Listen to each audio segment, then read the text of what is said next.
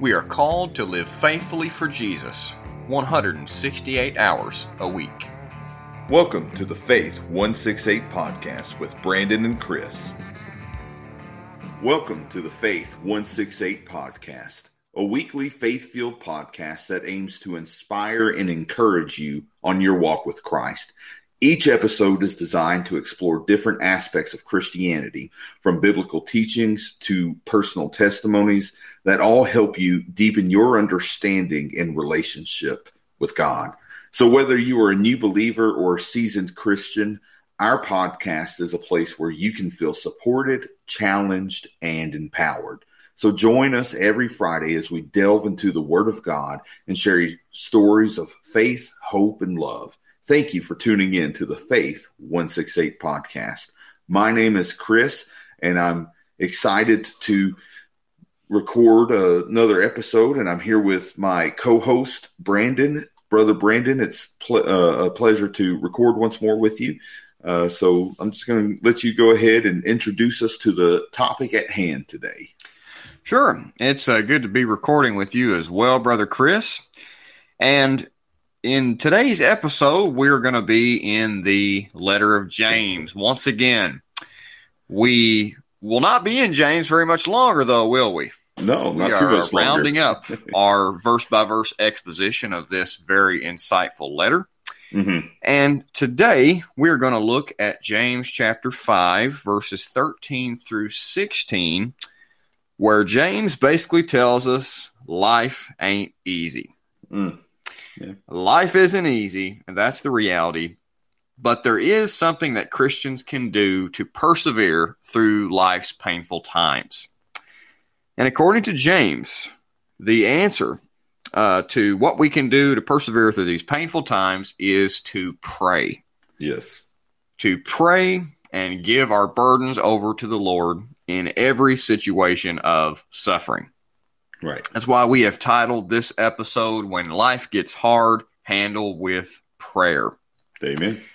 What you'll see is James describing many different circumstances of suffering and affliction. And he says the solution to all of them is to pray, to talk to the Lord, to let your requests be made known to him. And we need to note at the very outset here that James nowhere says in this passage we're about to read that God will change those situations of suffering. Mm-hmm. He just doesn't make that promise. Right. But we do know that when we bring our burdens to the Lord, when we pray about our situations, he may just change us. Yeah. He may not change our situation. He may not bring an end to our trials or tribulations, but he may just change us and change our perspective. Mm-hmm. But whether he changes our perspective or he changes our life, we need to bring all of our burdens to him in prayer. He's a God who hears, he's a God who listens, and more importantly, one who answers us when we call on him. Yes. So let's talk first about the priority of praying in all positions. And we're going to draw this out primarily from verses 13 through 14, where James says, "Is anyone among you suffering? Let him pray." Mm-hmm. Pretty simple. Yeah. "Is anyone cheerful? Let him sing praise. Is anyone among you sick? Let him call for the elders of the church, and let them pray over him, anointing him with oil in the name of the Lord." Mm-hmm. So this is basically James' version of what Paul said in 1 Thessalonians 5:17, where he commanded us to pray without ceasing, to pray in all circumstances, to pray in every situation. And James in this passage gives us the crucial reason why we ought to pray without ceasing. Because there will always be a situation or need that can be met by prayer. Mm-hmm. That's why we need to pray at all times, because we have a lot of needs at all times. Right. And we're to pray without ceasing here in all these different situations of suffering. And James talks about three of them, three different situations which each call for prayer. Right. First, he tells us we need to pray when we are overwhelmed. Mm-hmm. Pray when we're overwhelmed. He says, look, are you suffering right now? Are you afflicted? Are you heavy-hearted? Are you burdened? Are you going through a trial or tribulation? Mm-hmm. Well, what you need to do, very simply, yet significantly, is pray. Yeah. Call on the name of the Lord. Give your burdens to him. Now, of course, this is really just following the example of the Lord Jesus. When he was heavy-hearted and burdened in the Garden of Gethsemane, we don't read about him complaining. We don't read about him moping and, being extremely depressed with no hope. He turned to his Father and prayed. Yeah. And that's what we're to do in our situations. Now, we'll never be in the sandals of our Lord when it comes to being in the Garden of Gethsemane about to bear the wrath of God. Right. But there may be some situations that feel like that when we're going through an intense trial or tribulation. Right. But the bottom line is that we need to pray in those situations. And the second situation we're to pray in is actually when things are going well. Right. We're to pray when we are overjoyed. And that's why James says, is anyone cheerful? Let him sing praise. So this is the polar opposite of suffering and affliction. He's saying, look, you got some sunny days. Things are going pretty good for you. You're in a mountaintop time in your life. You're not in the valley. Well, that's a time to pray as well. Right. But not to give your burdens to the Lord, because in that situation, there are no burdens. Instead, you are to pray to give thanks to the Lord. Yes. And the literal translation here is, let him sing psalms. Let him sing psalms. So he's basically saying, look in the Old Testament, find those psalms where David and the other psalmists rejoice in God's deliverance, and pray those back to God. Respond to God in the same way that they did.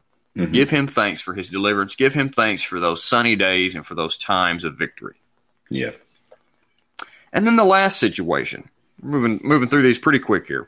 The last situation that he mentions is that we need to pray when we are overcome. When we are suffering in just a climactic, intense, dramatic way. This is more than the suffering he talked about in verse 13. This is maximum suffering. And desperate illness is really what he mentions in verse 14. He says, is anyone among you sick? And again, he's talking about one who is desperately ill, one who's on the brink of death. And he basically says, look, not only does that individual need to pray, but you need to call the whole church together and surround this person and lift up one unified voice to the Lord in the place of prayer. Yeah. And so, again, the solution here to this desperate situation is prayer, calling on God's name. And what's interesting is James talks about something that's a little controversial here, right? He talks about using anointing oil. He says, let the elders not only pray over him, but anoint him with oil in the name of the Lord. And, there's some, just respectively speaking, who might get a little crazy with anointing oil. Yeah. And we might save that for another podcast episode, with all due respect, of course. But the bottom line with anointing oil is that it is nowhere prescribed in Scripture for us to use. But it is permitted. Right. Oil in the Old Testament was a symbol of God's blessing. And when people would anoint a person with oil, it symbolically represented that they wanted God to bless a person. And in this case, they wanted God to make the sick person well. Right. And so, if that helps to convey God's blessing as far as, what you're praying for this person's healing, then using that anointing oil is perfectly permissible. Right. But we just want to clarify. It's a symbol, yeah. Right. Yeah. But we just want to clarify in this episode, it's not something you have to do. There's no special healing power in the oil except for moisturizing your skin, maybe. Right. But yeah, so you can do it, but you don't have to. Yeah, and if you do it in the sense where you actually truly believe that that's what's healing the person, you're going to be sorely mistaken, and probably you shouldn't do that. Probably you should reevaluate where you're standing and realize who's doing the healing right there. And it's just like our baptisms. Our baptisms are symbolic, and that's actually a step of obedience. We're commanded to do that. Right. But it's because the symbolism is very important to us, that we're buried with Christ by baptism into death, that just as Christ was risen by the glory of the Father, so should we rise to walk in the newness of life. But that the waters don't save anybody. You go into those waters already saved, but you show to the world symbolically that you have been buried and risen with Christ. And so when we take these symbols and put the power on the symbols, what we're effectively doing are creating idols, I believe. Yeah. And that is specifically forbidden. Yeah, right. And it's that way with the Lord's Supper as well. Right. That's a symbol of what has already occurred. And again, the reason that we make a distinction between the symbols of baptism and the Lord's Supper and anointing oil is that baptism and the Lord's Supper are specifically ordained as ordinances the church is called to observe. Right. Jesus never gave any instructions to the church, and it's not practiced in the book of Acts in regards to anointing with oil. Whereas we do see him ordaining the Lord's Supper and baptism, and the early church practicing that as well. Right. Yeah. But the point here is, we don't need to read too much into the oil here. We need to look at what James is saying generally, where he says, let the church pray over this sick person and let them pray in the name of the Lord. Yes. Let them anoint him in the name of the Lord. So the point is that the church surrounds this person with love and compassion. It's a more personal kind of praying. The church here is not praying from afar. They're not praying from their homes from this sick person, although that's important and that is effective. This is a community of believers, the family of God, coming around this sick person and showing them this love, as I said. And actually, there may be some circumstances where such surrounding of a person might make them better.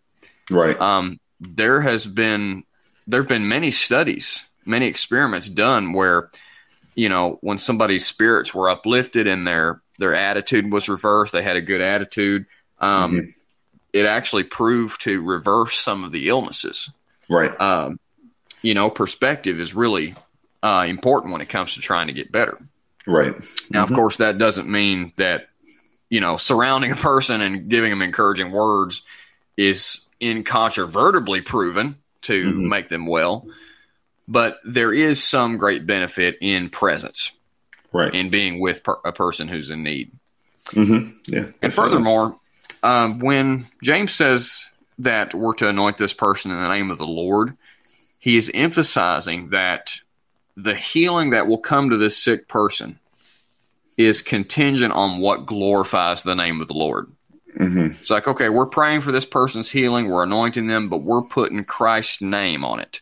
Right. We're saying they're only going to be healed if their healing glorifies Jesus Christ, if it is within his ordained will.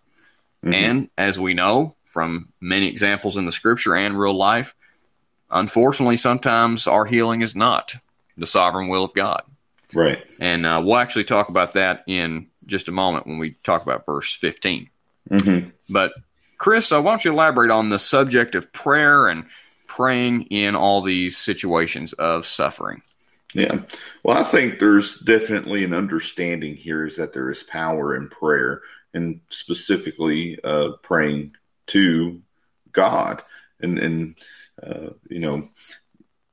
praying in the name of our Savior Jesus. We can meditate and we can have self-help and things like that, but we're specifically talking about drawing upon the power of the living God, seeking him out in the midst of whatever adversity we're in, or in the midst of whatever joyful times we're in as well. But there is definitely power in prayer. I like what John writes about that in 1 John chapter 5, verse 14 through 15, he says, and this is the confidence, the reassurance that we have and the hope that we have in this, that we have toward him, that if we ask anything according to his will, and that's a part I like to underline. Yeah. And right.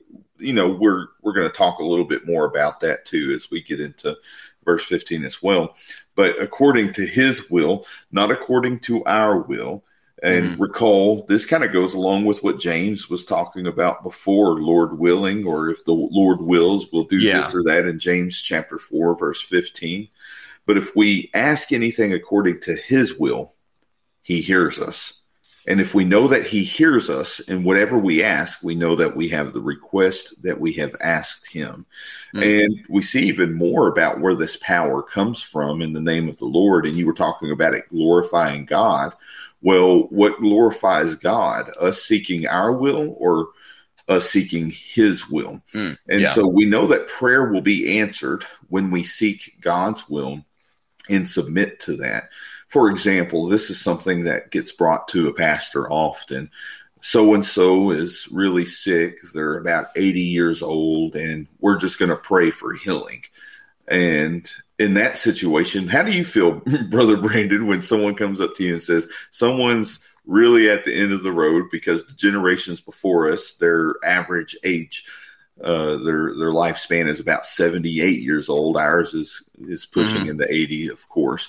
But when someone comes up and says there's someone that's 80 years old and they have 3 types of cancer and things of that nature, and then they say, can you pray for healing? What are your thoughts on that? Well, because as you said, I believe in the power of prayer and really in the power of the God who answers it. I always honor that request because I will tell you, I've seen folks whose funeral sermon I've prepared, who made a full recovery that was only to the good providence of God. But I always emphasize to people what you were just emphasizing, that hey, we're going to pray for healing. We're going to believe. We're going to pray fervently and with faith as the scripture instructs us. But at the end of the day, we need to be content with what the will of the Lord is. Right. Because that is what is ultimately good. And it may not be his will to heal such a person. Right. And again, I've seen both or sides. Or it may be. Yeah. I have seen, seriously, people in dire conditions, just like James is talking about here, where, the faith that you pray with literally is as a mustard seed. It's like, oh man, I don't know if God's going to answer this prayer. I mean, it just doesn't look very good. Right. And, praise the Lord, he does. And he has granted great recovery to people. Right. And on the other hand, he hasn't, which is up to his sovereign will. And I like how you answered that, because sometimes, we pray for these things and then we forget about submitting to the will of God. Yeah. As we call out, like, Father, if it is your will, heal this person. And then his will is not necessarily always to heal that person. Yeah. Sometimes the best healing they can have is the go home. Go to their heavenly home. Right. And so when we forget to submit to his will, sometimes we get into a little stupor in that moment and start blaming God. We called out to you, God. We called out to you, God. Yeah, right. God's simple will for that was it's time for them to come home. Yeah. And so, I like how you answered that. It's good to sit there and pray and answer those requests, because that's something that's on their minds, the people that are coming before you, and they're in a time of turmoil and they would like to ask for healing, but to also submit to the will of God in the end, whether it be what we wanted or what God ultimately wanted in that situation. But I like also what Paul says in Philippians chapter 4, verse 4 through 7. I don't think we can go through a episode on prayer without bringing this one up at all. Yeah, right. But it says, rejoice in the Lord always. Again, I will say rejoice. And so we see right there, first and foremost, as Paul is writing from prison, he has every right to not rejoice in that sense. Yeah. But he's saying, rejoice in the Lord always. Again, I will say rejoice. And that word always really opens up the understanding and kind of goes along with what James is saying here, that in bad times and good times and downtrodden times, pray, seek God, and let him know what's going on in your life. But he says, let your reasonableness be known to everyone. The Lord is at hand. Do not be anxious about anything, but in everything by prayer and supplication with thanksgiving, let your requests be made known to God, and the peace of God, which surpasses all understanding, will guard your hearts and minds through Christ Jesus. And there's another power to prayer that we have right there. Not only that when we seek out the will of God, does he hear our prayers and answer our prayers in his will, of course. And we rejoice in that because we're already seeking his will at that moment. But also when we seek him out in prayer during these times, always, no matter what's going on, the peace of God, which surpasses all understanding, it guards our hearts and it guards our minds. And if there's anything that can really bring down a lifespan, it's stress. And so we're really seeking peace a lot of times throughout our adversity, throughout our trials, which that's what the book of James starts out with trials, and really kind of focuses on that as the undertone throughout the rest of his letter there. But peace is what we're seeking a lot of times in the midst of our trials. And all you have to do is go to God in prayer and let him know what's going on in your life. He already knows. It's not that he needs to hear it so he can have a better understanding. Sometimes it's better for us just to say it out loud, because how often until you're asked to say something out loud do you not truly understand? He gives us peace in that. He is the top therapist and should be the first one we go to with all of these things. And so we go on in James chapter 5, verse 15 through 16 here. And we see the outcome, a little bit more about what we're kind of leading into right here. But James writes this: and the prayer of faith will save one who is sick, and the Lord will raise him up. And if he has committed sins, he will be forgiven. Therefore, confess your sins to one another and pray for one another, that you may be healed. And that's why I liked your answer earlier, because even in that sense, you're looking at this person that might be really at the end of their life. You're completely correct that you need to go ahead and just ask for that healing, but yet still submit to the will of God, because sometimes the will of God is to take the most hopeless situation and turn it completely around. Right. But I think ultimately what we see here is that prayer works.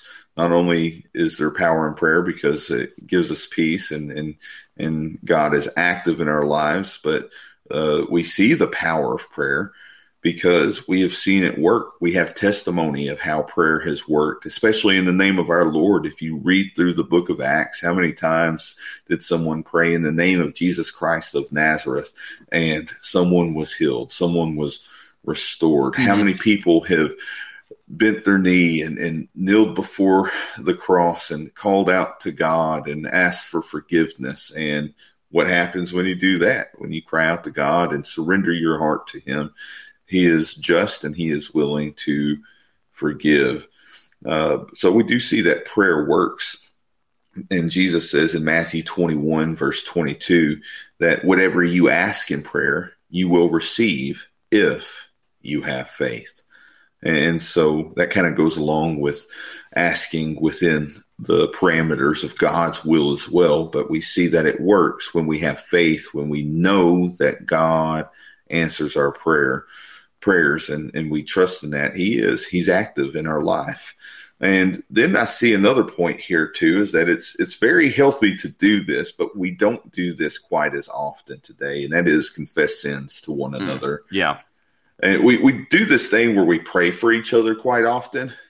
But when it comes to some of the details of why we need prayer, we kind of keep quiet and keep that between us and God, which there's no problem keeping things between you and God. But we need to get back to that community setting where we can be completely open about where we're slipping up. Because how do people know how to help sometimes? How do people know how to be an answer to prayer if we're not allowing them to be a part of that? And so if we say that we have church family, if our church is our family, and brothers and sisters in Christ are just as important in our lives as anyone else, why wouldn't we open up? And I think probably one of those reasons we don't open up is because we're afraid of being ridiculed. We're afraid of gossip, and rightly so. But we need to get back to being able to confess our sins to our brothers and sisters, not in the sense that our brothers and sisters can forgive us, but they can lead us back to the one that we need to focus on and help us not stumble near as much as they pray for us. And that's why I really like, you, Brother Brandon, and Brother Robbie. We have that group chat where I can sit there if I feel like I've messed up, or if I feel like I'm about to mess up, I can talk to you all openly. And that has been, a source of peace in my life that God has granted me through both you and Brother Rob. And so I thank God for that I have brothers that I can confess my sins to. And not only that, but I know y'all pray for me. Yeah. And that we're called to pray for each other, not just our closest brothers and sisters, but all of our brothers and sisters, as Paul writes in Ephesians 6:18, that we should be praying at all times in the Spirit with all prayer and supplication. To that end, keep alert with all perseverance, making supplication for all the saints. Those are our brothers and sisters in Christ. And we've got to show preference to our brothers and sisters in Christ, not in the sense of we don't care about you, world. We don't want you to be a part of this family world. But these are our brothers and sisters that are on the battlefield already, and Satan has put a target on them. So we surely need to be praying for one another. In Galatians 6:2, we should bear one another's burdens and so fulfill the law of Christ. If you try and carry the weight of the world on your own, you're going to fall. God has given us brothers and sisters. God has given us a community for a reason. And so I think the overall point is this when we read this: faithful prayer is powerful. Amen. Yeah. And it's so interesting, isn't it, that all throughout this passage, as James is talking about praying in different situations, he continues to emphasize the corporate nature of prayer, doesn't he? Right, yeah. Which is something I feel like we forget a lot of times. We read Jesus' words in the Sermon on the Mount where he says to pray in secret. Don't pray out in the synagogues or the street corners. And we may think, well, prayer is only private. Right. It's only one-on-one communication with our Heavenly Father. And it is, but it's not only that. It's not solely a private, personal thing. The church, as the body of Christ and the family of God, we're called to pray together, to pray in public as much as we pray in private. As much as God desires to hear our solitary voice in the prayer closet, he desires to hear the one unified voice of all his children calling on him. Yeah. He wants us to lift up holy hands in the private place of prayer, but he wants us to join hands too with those who are his spiritual family. And that's what we see, again, as the thrust of this passage. You've got the church coming together to pray for those who are in need. Right. And there is one thing I want to make sure we clarify, and you elaborated on this some in verse 15, where James says the prayer of faith will save the one who is sick, and the Lord will raise him up. Now, we know, Brother Chris, that there's quite a few prosperity preachers who have read too much into this verse. Yeah, definitely. Where they say that you will be healed no matter what, as long as you have enough faith. And I'll tell you that teaching is so damaging I have talked to people, Christians that I know, who've been devastated by it, where they believe that, and they tried to pray as fervently as they could. They believed with all of their heart, and God didn't heal them. And they were beating themselves up and really engaging in a lot of self-punishment because they thought, well, it's just because I have weak faith. It's just because my faith isn't strong enough. That's why God didn't heal me.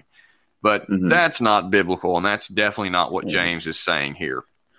Yeah, and we saw examples of that before too. Just recently, like I don't know if I'm allowed to name people, but hey, the Bethel worship leader, remember that lost a child, and it was such a sad ordeal. It was, they asked for people to pray all over the world for the resurrection, and I didn't see anything wrong with that overall, in the sense of praying for God to make a move, and I'm glad that they submitted to it was God's will overall for their daughter to be home. With the Lord, not home with them, but home with the Lord. But there were some people that took that instance at that moment to preach this message that, if you have faith, this is going to happen. If you have faith, this is going to happen, and so on and so forth. And it was a sad day because so many people were saddened after that because they thought they didn't have enough faith. That's why that young lady didn't come back to life. But it's not that people didn't have faith. It's just that people were misguided in their understanding of why they were praying and what the prayer should be. It's not, prayer is not this claim it type of thing that we have where we can just say, God, I claim this, God, I claim that, and then throw hashtag Jesus Christ on there, and then it just happens for us. We already read what John wrote, that we pray according to his will, and he hears us and he answers. And there's so many times that we want God's will to align with ours, and we pray fervently for that to happen, and we get no answer. And our idea is, did we not have enough faith? No, that should never be your idea. Your idea should be this, and the truth is this, is that at that moment, your will did not align with the will of God, and God answered your prayer in his way. Yeah. Right. And just to clarify, neither of us are saying that you can't pray big prayers or expect great things from God. You should. Even Jesus talks about that, like say to this mountain, get up and be tossed in the ocean. But the issue is when we have wrong expectations, not high expectations, but wrong expectations, as you illustrated with the case of Bethel Church. But, going back to this verse, James says that this prayer of faith will save the one who is sick and the Lord will raise him up. Well, again, we already talked about this, but it's worth noting again that when it comes to praying for a believer's healing when they're sick, they will be healed no matter what. If they'll be healed if God sovereignly chooses to bring them healing in this life, or they will be healed if God sovereignly chooses to call them home. Going home or going home. Exactly. Yeah. Very well said. And, this happened recently with somebody who was part of our church. They were really suffering pretty bad from some aggressive cancer. And we visited with them and prayed very fervently with no doubting, with all the faith we could muster that God would heal this individual.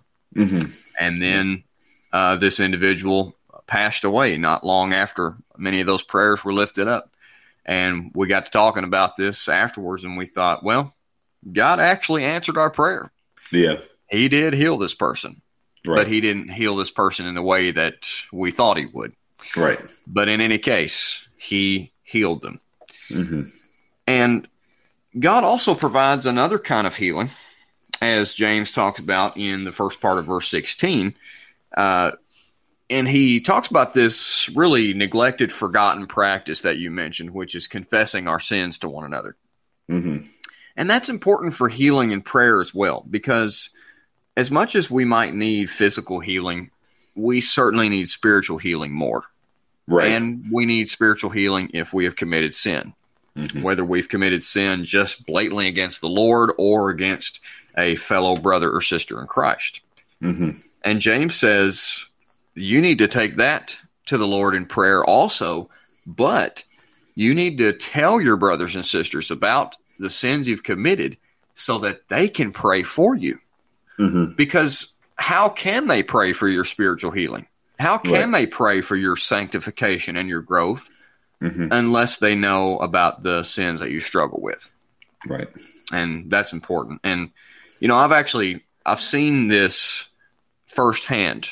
There was a church I was a part of once where this individual had committed a very public and open sin. I mean, it was something everybody was going to find out about, you know, probably within a couple of days. You know, word travels pretty fast. And because of the nature of the sin, because it was, you know, very public, very well known, I was really humbled and shocked at the same time that they came before the whole church and confessed it. They repented. They owned up to what it was. And, you know, it was just an interesting experience for us as the family of God, because we didn't judge that person. We didn't say, well, you know, we're holier than you are. And that's pretty evident now. No, we surrounded that person. We let them cry on our shoulders, and we prayed. We prayed that God would heal them, that he would restore them, and that he would help them to repent and walk in obedience. And, you know, when we commit sin, not every time do we need to come up at the end of service and tell everybody about it. But we do need to tell somebody, somebody that we trust within our own local church, so that they can pray for us.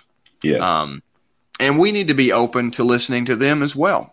We need to have a humility and openness about us where somebody can confess our sins to us in confidence so that we can pray about it together to the Lord.